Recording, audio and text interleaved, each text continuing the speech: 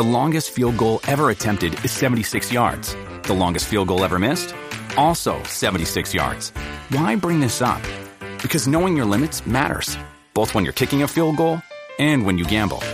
Betting more than you're comfortable with is like trying a 70-yard field goal. It probably won't go well. So set a limit when you gamble and stick to it. Want more helpful tips like this? Go to keepitfunohio.com for games, quizzes, and lots of ways to keep your gambling from getting out of hand. Previously on Who Killed Amy Mihaljevic. We love you, Amy. We love you. We support you. We send everything good out of our hearts to you. Send some message.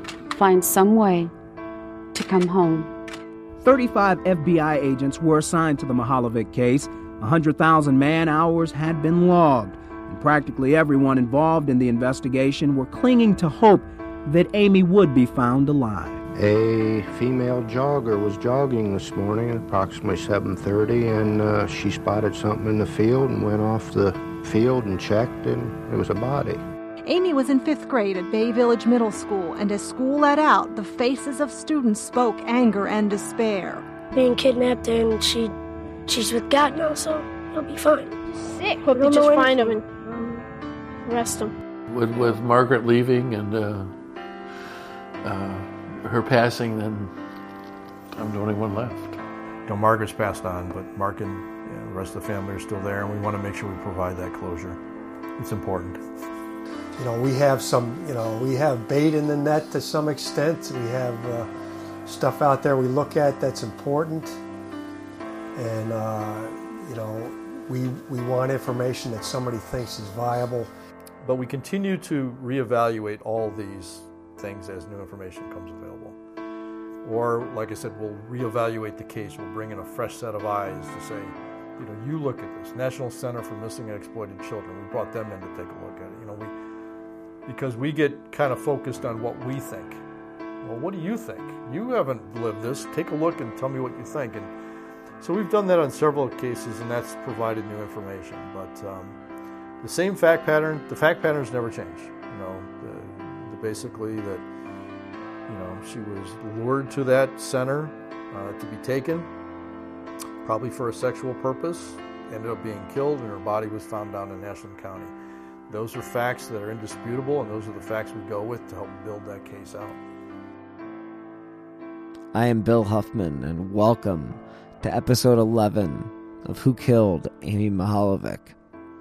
On this week's episode of Who Killed Amy Mihaljevic, I'm going to flip things around a bit. I was recently a guest on the True Crime Garage Premium show, Off the Record, on Stitcher Premium. Since this was an opportunity for Nick to ask me some questions about this case, I thought it would be relevant to the listeners of this program to hear where I stand on things and how it was that I got involved in Amy's case. Take a listen to our interview from True Crime Garage's premium show, Off the Record. All right, we are rolling. All right, how you doing today? Good, how are you, Bill? I'm doing very well, thank you. So I've been listening to the podcast. I love it. I think it's great what you're doing. The case itself is large enough with details and, of course, the time span and the characters and players involved that it's really the perfect format to have. How many shows you intend on doing? 10? A total of 10, yes. I'll tell you what. Why don't we? You and I have talked about Amy's case several times. You're one of my favorite people to discuss the case with. Last time we talked about it, I did a lot of the talking because you wanted to hear my thoughts and theories, and I got a bazillion of them. So I've been listening to your show, and I know that you are kind of inching your way, or at least from conversations you and I had, I know that you have some thoughts and theories that I was wondering if you would share with us here today. Sure. Yeah. I mean, the way that I look at the case is that, the people that know the Amy Mihaljevic case, the ruse that was used to set up the kidnapping was something of the nature of, I work with your mother and we're going to buy a gift for her recent promotion at work. Mm-hmm. I've always believed that or at least with my investigation that I've, been doing over the last 8 to 10 months, is that was probably more of a misdirection than anything, concrete. Like, obviously the police looked into the where Margaret worked. There was nobody there that fit any of those descriptions.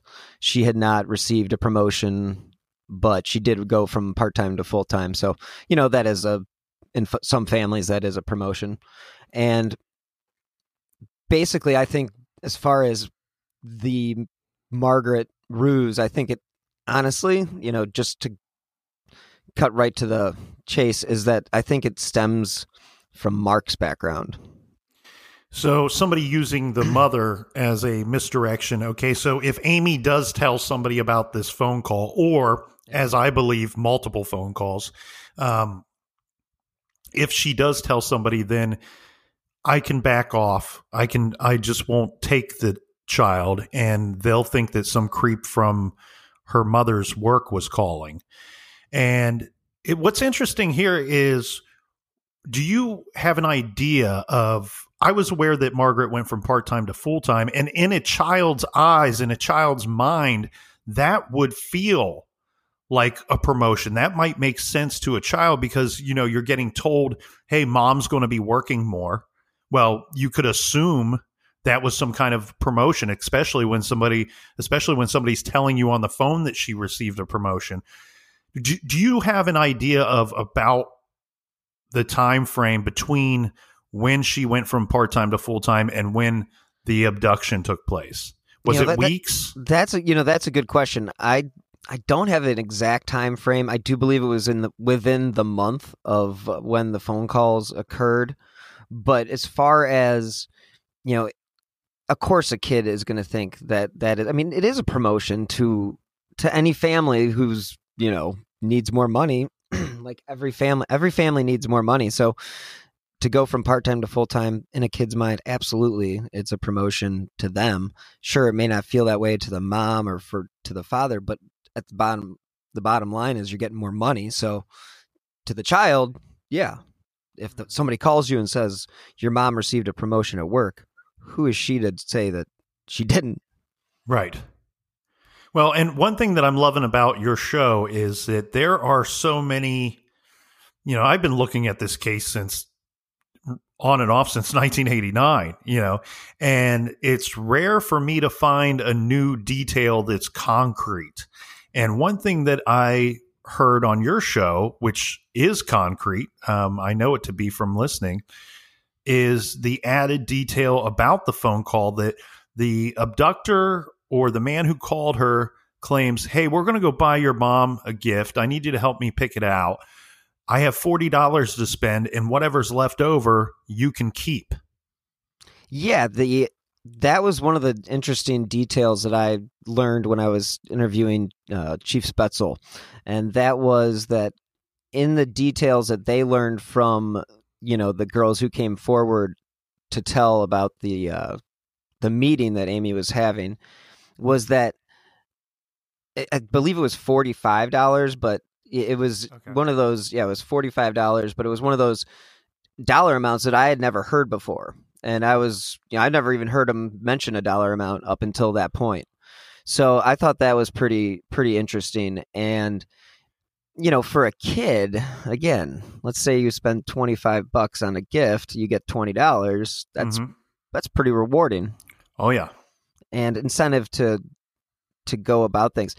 The thing that is so odd about the case is, well, one, the phone call, that's obvious because that's just putting yourself out there. But the way that he was able to get her to lie to her parents, she had never really been one to lie. And on this day, she made up a lie about having to stay after school for a choir practice, and there was no such thing. Mm-hmm. So not only did this guy get her comfortable enough to meet, he got her comfortable enough to lie. Right. So this person had to have had experience talking to children. And that is, that leads you to a bunch of different, avenues. Right. Now, you think, or at least in conversations you and I have had, you think one possibility is that maybe the perpetrator would be younger than some of the suspects that I've always thought of. And you and I had a conversation about a young individual. Was this man 20, 21? I believe I want to say he was 21. Okay. And the thing that makes his, we're just going to, what makes him interesting is the fact that, or what brought him to my attention was I did some FOIA requests with the service departments around the area, because I thought, in my mind, people who have time to drive around, work on city streets, and, they could have time to, maybe stalk a girl or see a girl that might catch their eye, and then, boom, they know where they live. Oh, she's walking home from school or riding her bike. Let's just drive the truck. It was something that just crossed my mind because I worked for the city in college, and there's some shady characters that work in those departments. But in my requests, I uncovered a guy who had been hired by the city of Rocky River on October 26th and then fired on October 28th. And there aren't many reasons that you get fired within a day. Yeah, say those dates again. The date was October 26th, 1989, that he was hired. He was fired October 28th, 1989. Okay, so, and she was abducted on the 27th? She was abducted on October 27th, 1989. So the guy, he was hired, and he may have worked that Thursday, may have worked that Friday. He's fired by Saturday. Yeah, and so the interesting part about that is that there aren't many things that get you fired in a day. So the thought process, at least my thought process, is that he either left early or just didn't even show up for work. Yeah, you and I both agreed when we had that conversation was really of course, he could have stolen something. He could have exposed himself. He could have done any number of things to get fired in a day. But the first thing that jumps to your mind is no call, no show, or just walked out. Exactly. And another interesting thing, so that was the one thing that jumped out to me. Okay, the dates are weird. So then I started looking into his record, and it turned out that he had some charge in the Metro Parks. Now, it did not specify which Metro Parks, but in the city of Bay Village, there is what is considered, the Cleveland Metro Parks, which is Huntington Beach area, the Huntington Woods area, as well as the Lake Erie Nature and Science Center.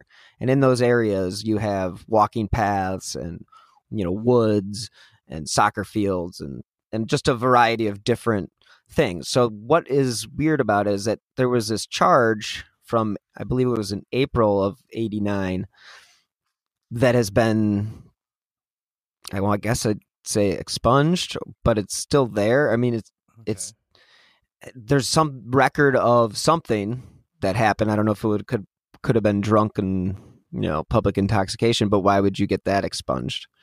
Right. And there was a time in, you can't get anything expunged anymore. It's very difficult. Yeah. But back then there was just like a few, you had to wait a few years and boom, you could have your lawyer send in a letter and get that off of your record. Yeah. So that happened in April. Then he gets hired at the city of Rocky River, doesn't show up for work or leaves early. Amy goes missing. Give us a general idea of proximity from Rocky River to Bay Village.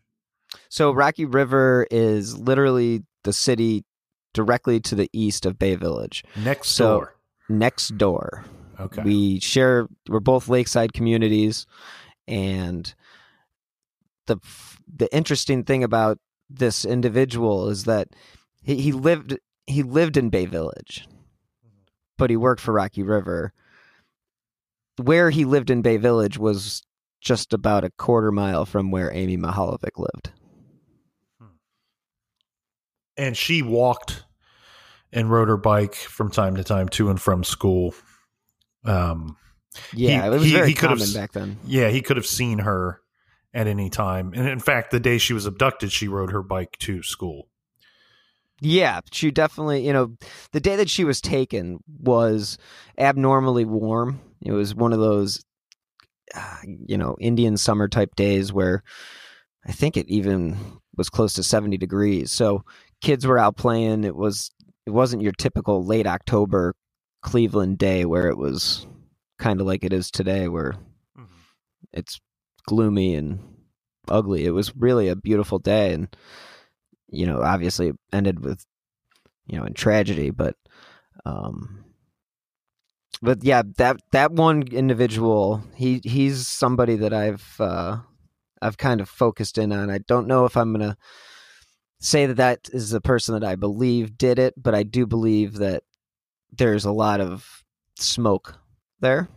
Okay. And, and as anybody knows, where there's smoke, there's fire. So, he later went down. I'm sorry, I didn't mean to cut you off there. No, I keep cutting you off, but I got, would he have happened to have lived alone? Do you know? At that time, I think he probably would have lived with his parents. Okay. So, and I don't know if I'm still trying to find the connection between him and Ashland County. I think that's where I'm kind of running into roadblocks. But, one of the things that the FBI always states is that people who commit crimes generally will have a adverse reaction to that behavior, and they'll end up either going to drugs or drinking. And this particular individual had multiple DUIs in the 90s, shortly after the abduction. So, there was stuff there that just made me think there might be something more to this guy than meets the eye. So you're not to the point where you say, because James Renner has named some suspects, or people he believes to be possible suspects. I agree with some of his list. I think there's a lot of questionable behavior in there, but you're not ready to say, Bill Huffman, I put my stamp on this guy as I think he should be a person of interest. You're just saying at this point, from what you can tell from tracking this individual's history, there's nothing to take him off your list. Yeah, that's exactly where I stand. And I'm kind of, I'm not going, I don't want to go the James Renner route in the sense that I'm going to say I have a top 3 or a top 5.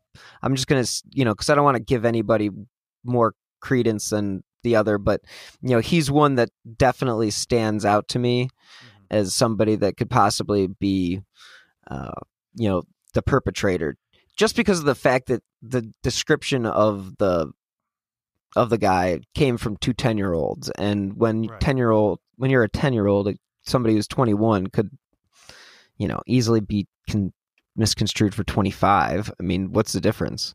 Especially since they say the age, is 25 to 35. So, well, and that's where I think you and I vary a little bit, is that, the one child who gives a description of the man that he believes he saw talking to Amy, has been quoted as saying something to the effect that I thought it was Amy's father. And so that's where we vary, because I tend to lean more towards that 30 to 35 range, putting the individual closer to the actual age of her father. But with this particular individual that you're talking about, you say is probably 21 at this time in October of 89. And what's interesting about that, though, after she was found, there were newspaper reports where we have witnesses in that Ashland County area that say, look, I think I saw some guy in his early 20s with a car with the trunk open in the area just days or nights before she was found. And I don't I'm not going to sit here and pretend to think or believe that she was dumped days before she was found. I think she was there quite a bit more time than that. But who knows? Did the individual come back and look at the site? Did he come back and wonder why they haven't found her? Or is there any way that I can better conceal her and return to the area? Or was this an individual that lived somewhat near the area and would drive by periodically to check on it? The interesting thing there, though, would you think that the guy that you're talking about, would he, and I know it's a pretty general description they give of the man that's in his early 20s seen in that area, would he fit? Can you rule him out from that? I cannot rule him. No, I cannot rule him out with that description. Now, the one thing that I can say is that a lot of those claims of seeing people, or, you know, the witnesses who have said that they have saw somebody, you know, authorities kind of downplayed that because of the fact that they do believe her body was there for so long. Right. I do like your idea that he may have been going back and, you know, Ted Bundy style, you know, appreciating his, you know, that's a terrible word to use, but we know what you mean. Returning to the scene, maybe not for the same reasons that Ted Bundy returned. Yeah, I'm not going to go into what Ted Bundy did, but exactly, returning to the scene, getting that feel for, you know, like the rush, maybe. But the idea that she was there the whole time, you know, that, I don't know, that there is still some debate. James believes that, you know, his belief is that she was there basically the whole time. Yeah, I think he says, and he said this to me too, is that I think he thinks maybe sometime that Sunday night or the Monday morning that somebody placed her body there. She was taken Friday afternoon. Mm-hmm. Now, one thing that I find interesting regarding that, you know, and he kind of clued us in on something. I don't know if he spoke too much. I don't know if he said some things that he wishes he wouldn't have said. But one thing that was interesting when you guys were talking about this exact topic on your show was that he had been told that the body likely was stored or kept somewhere for some amount of time. Sounds like they didn't give him a good idea of what they feel is some amount of time. But what's interesting on that thought is I had read years ago, and I believe it was a quote from an FBI agent that had stated, "We believe she could have been kept for a period of time, and that could have been anywhere from 2 days to 2 weeks."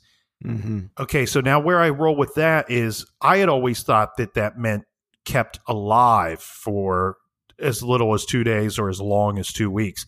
Now, hearing that information that from your show, I'm starting to wonder, does that mean might have been kept alive for a day or two?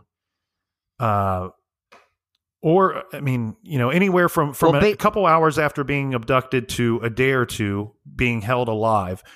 And then the body was kept from anywhere for 2 days to 2 weeks before being placed in that field. Right. And the one thing that would back your statement up would be that her stomach contents, you know, she did not have anything to eat. If she was, you know, she most likely, you can live without food for 2 weeks, but the fact that she only had what she had for lunch that Friday in her stomach doesn't bode well for her being alive for much longer than more than maybe 24 to 48 hours. Right. But the idea of her being stored somewhere, now that is something that I do think James, I don't know if he hinted at it or not. I don't know if that's what you're referring to, but when he was talking about what was on the autopsy report and that the police from Bay had told him not to discuss one thing that was on there. Mm-hmm. And I tried to get him to discuss that one thing. But you dog. Yeah, you know, he wouldn't, but you know, you have to let your mind wonder what that one thing is, and maybe it is that. Maybe it is the fact that she was kept in a cooler. You know, I mean, we've all seen the Iceman tapes. Anybody who knows true crime, you know, the ice kill, you know, the ice pick killer, whatever, the Krasinski guy. Yeah. But, you know, they can, and in Ashland, you know, it's major hunting territory. So a lot of these places are outfitted with giant coolers. So who's to say that she wasn't just kept for the weekend and then just put into a freezer or not even necessarily a freezer, but a cooler freezer type thing, and then transported to where she was eventually found. Yeah. And there's nothing that says that couldn't have been the case. And maybe that is one of the keys that they're holding back. Yeah, and that's leads me to this, something that I, you know, when you and I had our discussion, and I've voiced this several times even on True Crime Garage, that, you know, when they release that information about the curtain or blanket or quilt or whatever you want to call it, so many years, you know, over 20 years later, they show that to the public, and then they ask for the public's assistance. And I've kind of criticized that move, but I do want to say something, and I want to kind of clean that thought up quite a bit, because where I take issue with that particular method that they use there, with that evidence that they're asking for people that have seen this item before. We have so many people that could have passed, moved away, or just simply forgotten that they've actually seen that item before. Where I've criticized that move, one thing I want to be clear on is when your interviews with Spaetzel, I like that he stops himself from referring to Amy Mihaljevich's case as a cold case. And what he means by that when he says that is that it's very much active in the eyes of his department, meaning that they are actively pursuing this case when there is information to review or when they have time to continue to pursue it. So I want to be clear that I'm criticizing that particular method, that one item, but I don't want to come off as criticizing the police department. I don't think that this has not been solved because of a lack of effort. I think there's been an extreme good, strong effort from the Bay Village Police Department. They've set aside ego multiple times, which we've seen flaw other cases when they can't set aside their ego. They've set aside their ego, brought experts in, brought in FBI, brought in anybody from anywhere that's willing to help. So it's not for a lack of effort. The thing here is that we got to keep in mind, and people are quick to criticize police departments when cases go unsolved. It's not always is it their fault that it's unsolved.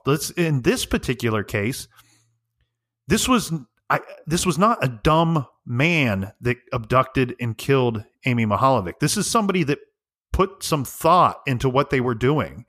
And I back that up by saying the ruse of talking to the child on the phone, luring her to a public place. He abducts a child, and nobody knows that an abduction occurred. You know, she doesn't scream, she doesn't yell, she doesn't fight back. If she would have done any of those things, we would have immediately known that the poor girl was abducted. He was able to conceal his car or vehicle. We don't have an eyewitness saying, "Oh, I saw a green truck" or "I saw a blue van." We don't have a description of a vehicle. And so this person, I don't want to say he's, highly intelligent. I can't speak to that. But what I can say is this is not a dumb man. This is somebody that put a lot of thought and planning into what occurred. Yeah, I absolutely agree with you on that 100%. The fact that he would set this up, he obviously scoped out the scene. He knew where to park the car, where he wouldn't be seen taking her. Obviously, he knew the police station was across the street. I mean, I know James has said, well, they're likely, but there are police cars in the parking lot. He may have thought it was a city hall. I could see that. But again, if he's this familiar with Bay and this familiar with Amy or Amy's background, I don't know. It wouldn't surprise me if he knew it was there and this was sort of like a, look how smart I am. Well, yeah, I don't think it was a middle finger to the police. I think that it was the police station happened to be located where it is, and for him to get Amy, and this is what I want to be very clear on, and I've been very upfront about this the entire time. Anytime anybody asks me about this case, this was not a random abduction. This individual targeted her for some reason. And the thing with the police department being across the street, I think it was it's an added risk factor for him. But you say he knew Bay Village, and people out there listening are going to go, well, how do you know that he knew Bay Village, Bill? And let's talk about that. He obviously knew Bay Village because of several things. One, he called a girl that he knew had the ability to, after school, leave on her own. This was not a child that was being picked up every day by a parent. This was not a child that was hopping on a school bus every day after school.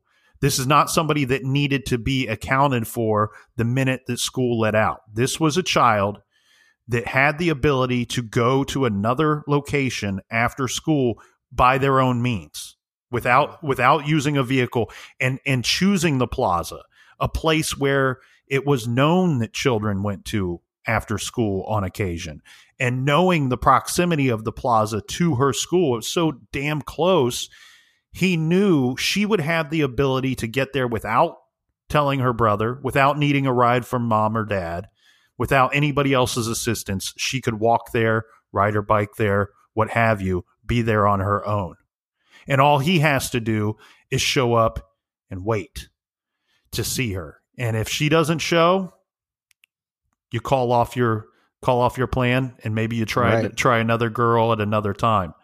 But if she does show up, it's full go.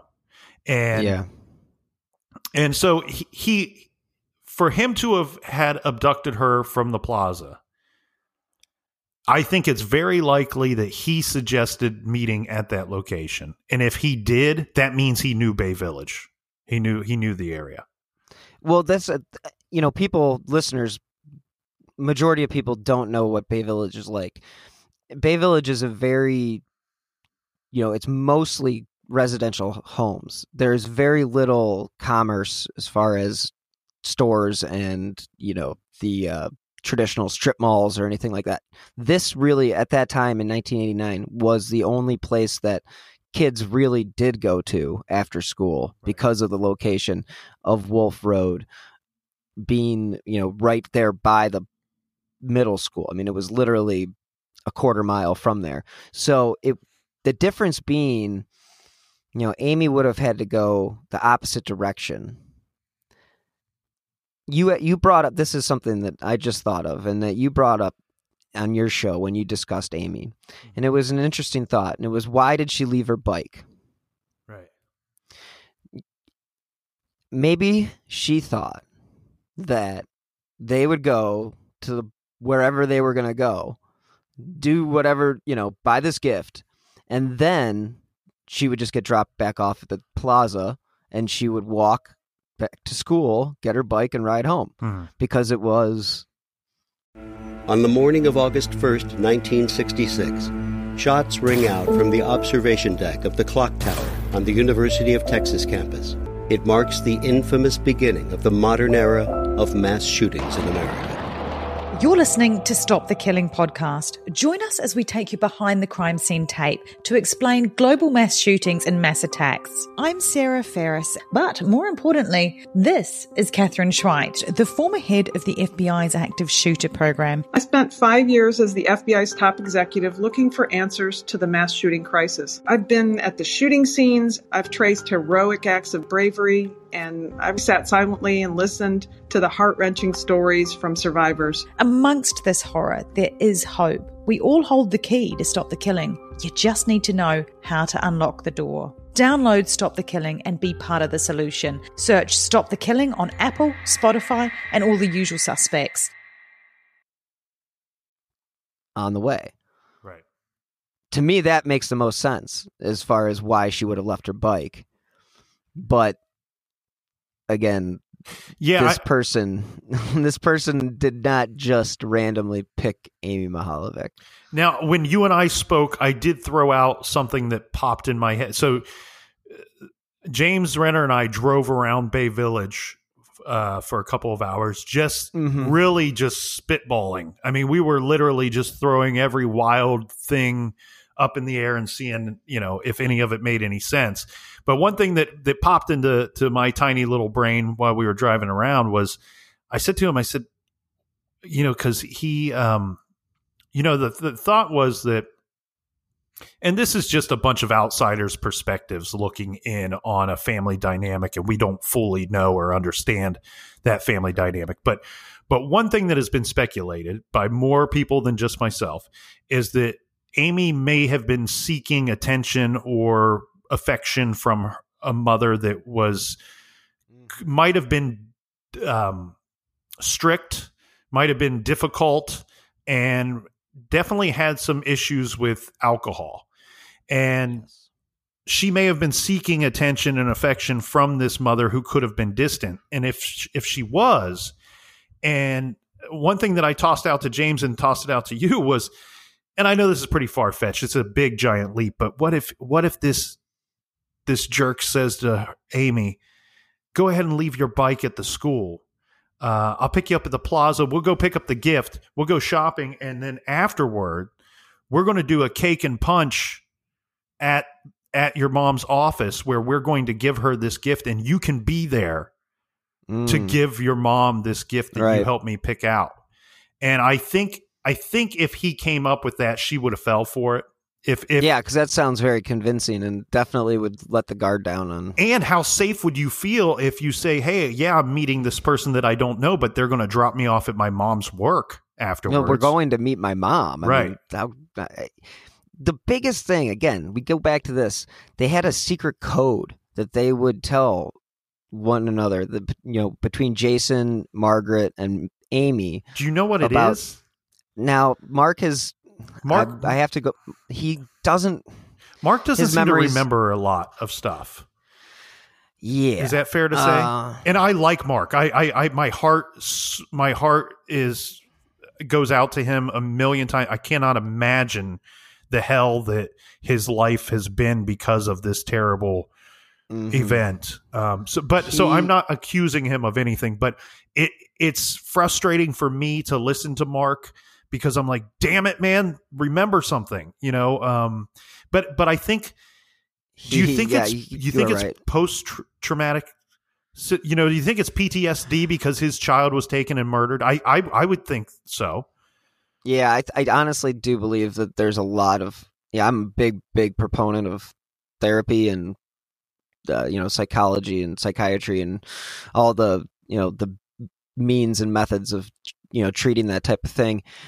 I do believe that there's a lot of PTSD. I can't fathom what it would be like to lose a child. I can't fathom what his life has been like, literally living hell that he's had to go through. Well, let's throw this out there for the listeners, and I'll let you get back to this thought. But just so they know, this is what Mark has had to endure. His child is abducted and missing for a couple of months. The hurt that does to you in that time frame, day after day, ridiculous. And then when they do find her, she's been murdered. Again, we can't even fathom the thought of having to deal with that. And then he's divorced. His ex-wife moves to another state where the thought is that she was the driving force behind finding Amy, but for looking for Amy. And then she moves to another state, and did she give up? Did she succumb to illness? She dies. It wasn't terribly long after Amy, right? Within maybe 10 years or so. It was 2001 that she passed away. And yeah, it was a combination of, from the autopsy report or from the coroner's report, it was, a combination of lupus and alcoholism. Do you get the vibe that Mark and his son are not extremely close these days? Oh, no, I know exactly I know that it's completely the opposite. Oh, good. They are super close these days. Good. I was hoping they are. For I've been there. I've interviewed Mark on 2 occasions for 3+ hours each time. On the last time I was there, Jason called and, they were setting up something to go. I mean, they see each other at least once a week now, and they go to different car races and car shows, and he's kind of, they're buddies. Good. They really are. And the really interesting thing about the dynamic, and I don't want to get into too much of the family dynamic, but yes, the divorce was going to happen no matter what, even if Amy wouldn't have gone missing. They were already past the point of no return. Right. So I asked Mark, was Amy aware of how unhappy everybody was, that you were, and that, obviously Margaret was, because she drank so much. And his thought was, it's kind of hard for her not to have known that things were so bad. So, look, my parents split up, and it was a couple years leading up to that. It was obvious. It was like, they were arguing all the time. And they're both good people, both smart people, loving, caring people. There was no violence or no running around behind another's back. It was just 2 people that had grown apart and were not getting along. And so I knew, I think I probably even told some friends, I wish they would just hurry up and get this divorce over with. And then there's other relationships where we see this on TV and in movies more often. And so I don't know if it actually happens in real life or not. But all of a sudden, mom or dad one day pulls the child aside and says, honey, your father and I are splitting up and it's not your fault. And the kid is like railroaded, had no clue that there was problems between mom and dad. But Amy was old enough. If there was infighting going on within the household, she would have been aware that even if she wasn't told directly, she would have had an idea. She wasn't an idiot. She would have had an idea. She was 10 going on 11. I mean, you are basically a teenager at 11. I know you're not technically, but Amy was not dumb. Amy was very aware of what was going on around her. And I think that the person that used Margaret as I use the word conduit, but, as the way to basically get to Amy's heart. I mean, that is like the ultimate drop your guard. We're going to go do something for your mom. And your mom's unhappy and your mom has been sad and she's crying and, she's drinking and, God knows what the atmosphere at home at the time was like. But if this little girl, Amy, thought, oh, if I buy a gift for her, things will be better. And that's one thing that, 10-year-olds can be super smart about some things, but they still have magical thinking in that sense too. Right. That, hey, maybe if I do something nice for my mom, things at home can get better. And James has mentioned before that there was tension between Amy and, Margaret, and he references a story where, and I believe it was I aired it on one of the episodes where she's getting dropped off for her riding lesson and she's having a spat with her mom, and she gets out of the car and her mom throws her riding boots out the window. Now that story is interesting, but correct me if I'm wrong, but does that story come from a person that the police looked at and questioned? So yes. So what the way James knows that story is that apparently that story is involves one of James' suspects that he wrote about in his book, Harold Bound, and I can say his name because his name's been published before, and he's been investigated, and there is a lot of interesting dynamics there, and what makes that story interesting is that when she threw the boots out the window, this guy apparently came up to Amy and was like, "Can I put those on for you, or do you need help putting those on?" Right. And so it's just kind of that creep factor. But James, he talks about how he went and looked into the place that he lived. He's spoken with Harold Bound. He doesn't actually believe it was him, but that also doesn't mean that it didn't necessarily come from somebody that may have been connected to the stables. Right. Now, the individual that you and I discussed earlier, the man that's 21 at the time, is he still alive? He is. Is he still roughly in northeastern Ohio? Yes, he is. He is in. He lives in one of the western suburbs. And other than the drinking and driving, nothing no else red has flags come up on the criminal record. No, I haven't. I was looking for crimes against women, violence against domestic violence or anything like that, and I don't know if he's gotten sober and things have gotten better in his life. And again, this guy could have absolutely nothing to do with anything to do with this case. It's just circumstantially, a lot of things are weird and they line up, and just proximity wise. And I'm not sure if this person's ever even been looked into as far as the investigation goes, because I did bring up his name to Chief Spetzel, and Spetzel's never one to comment on names, as most authorities, all authorities, are reluctant to do or won't do.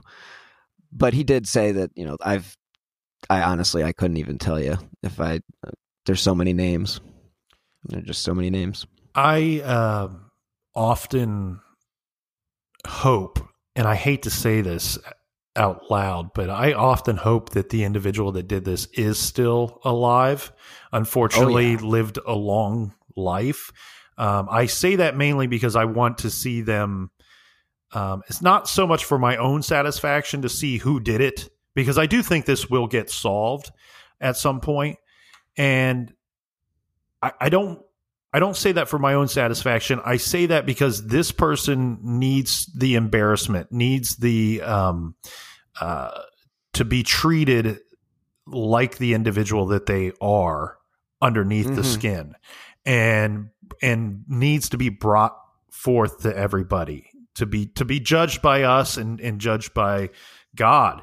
And I want that to happen to this individual. So where I'm going with this, Bill, is one thought that I think regarding this is that this individual was attracted, and I said this when you and I did our interview for your show, this individual was sexually attracted to a 10-year-old going on 11-year-old girl.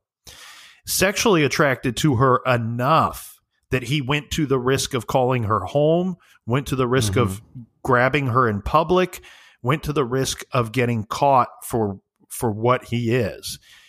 I feel that given those moves that he made, that this attraction, this thing inside of him, is strong enough that I don't know that it goes away. I would almost anticipate that there would be future molestations of some sort. I think that this individual likely would be attracted to young girls, preteen girls, for the rest of their life. It's hard to imagine somebody being able to turn it off. Right. They always say that about pedophiles. There is no cure. You could put people in jail for 20, 30, 40 years. The day they get out, they still have those same urges, the same feelings that they did before. Those things don't go away.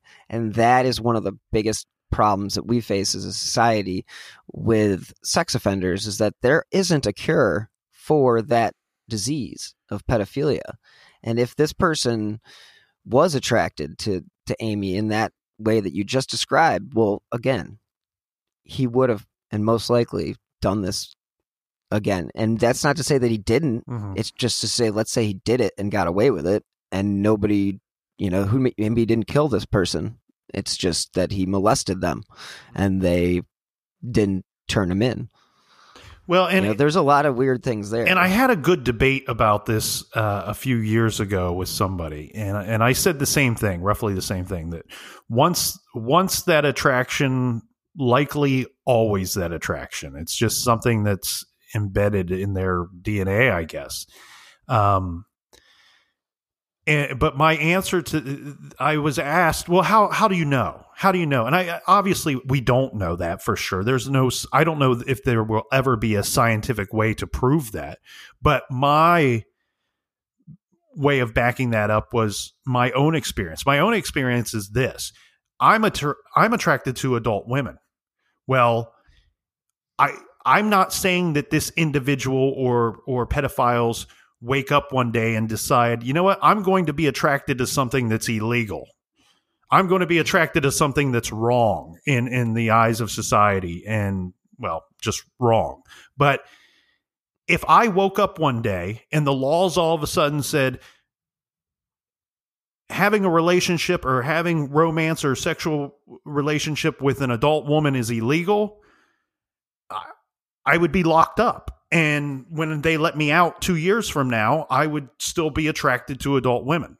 You know what I mean? That's how I back that up, saying that I think that for most, if not all of these individuals, once the attraction, always the attraction. I agree with that 100%. And it's another society. It's a failure in our society is that we send people to jail. We don't rehabilitate people.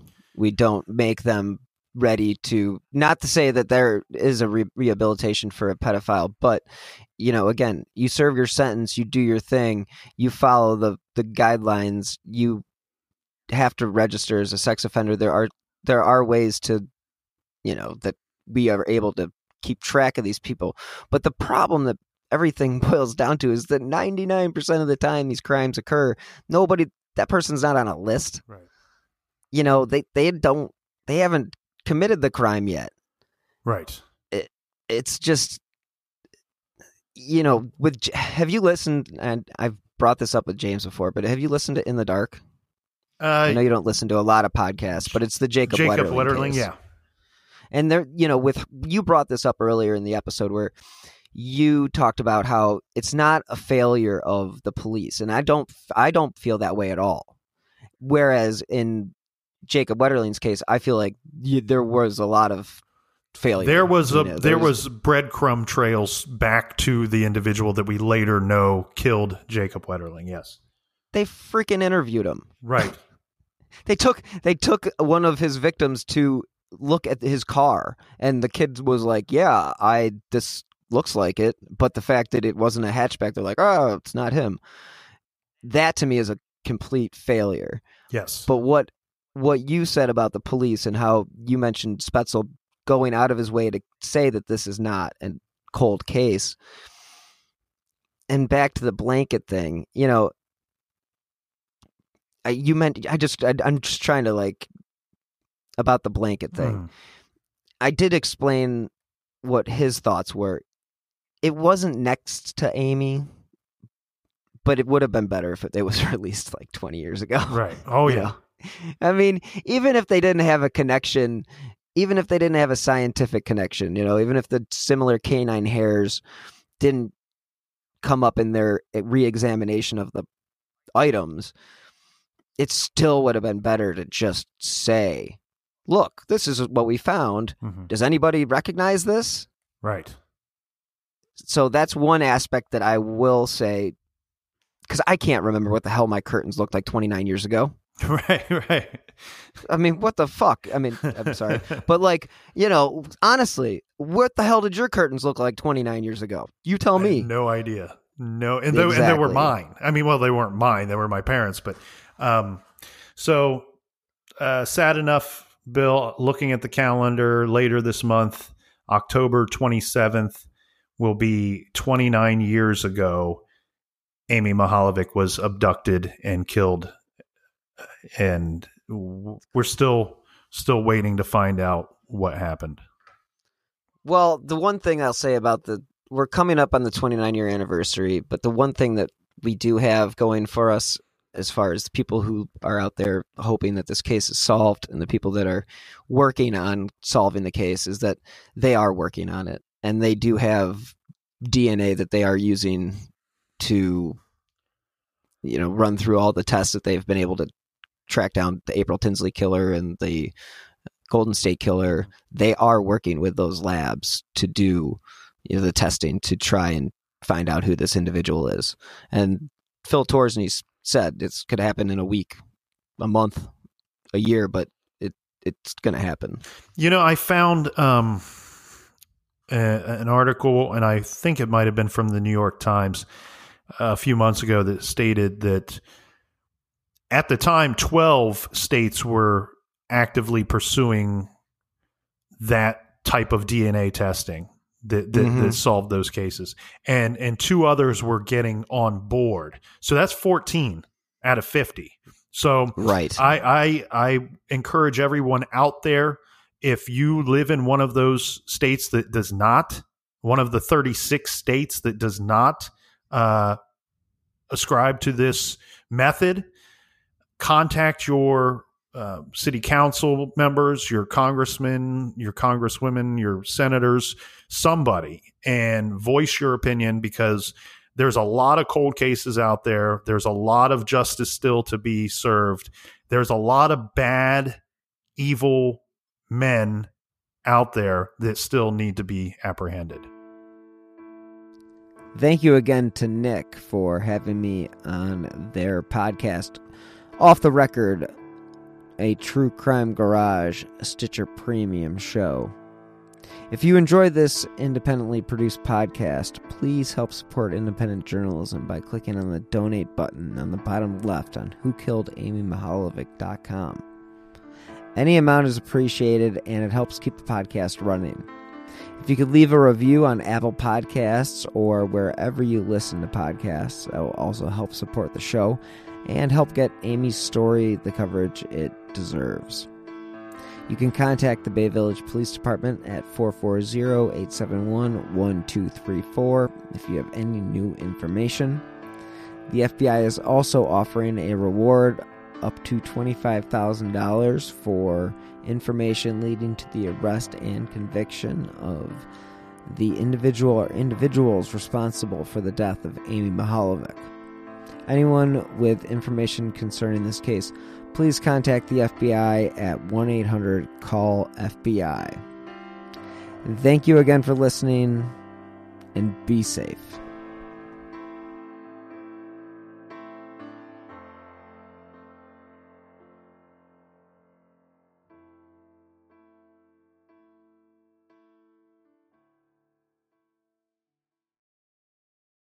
Are you tired of seeing your teen or young adult struggle on a path that clearly isn't the right fit? Is your teenager confused about which direction to take after high school?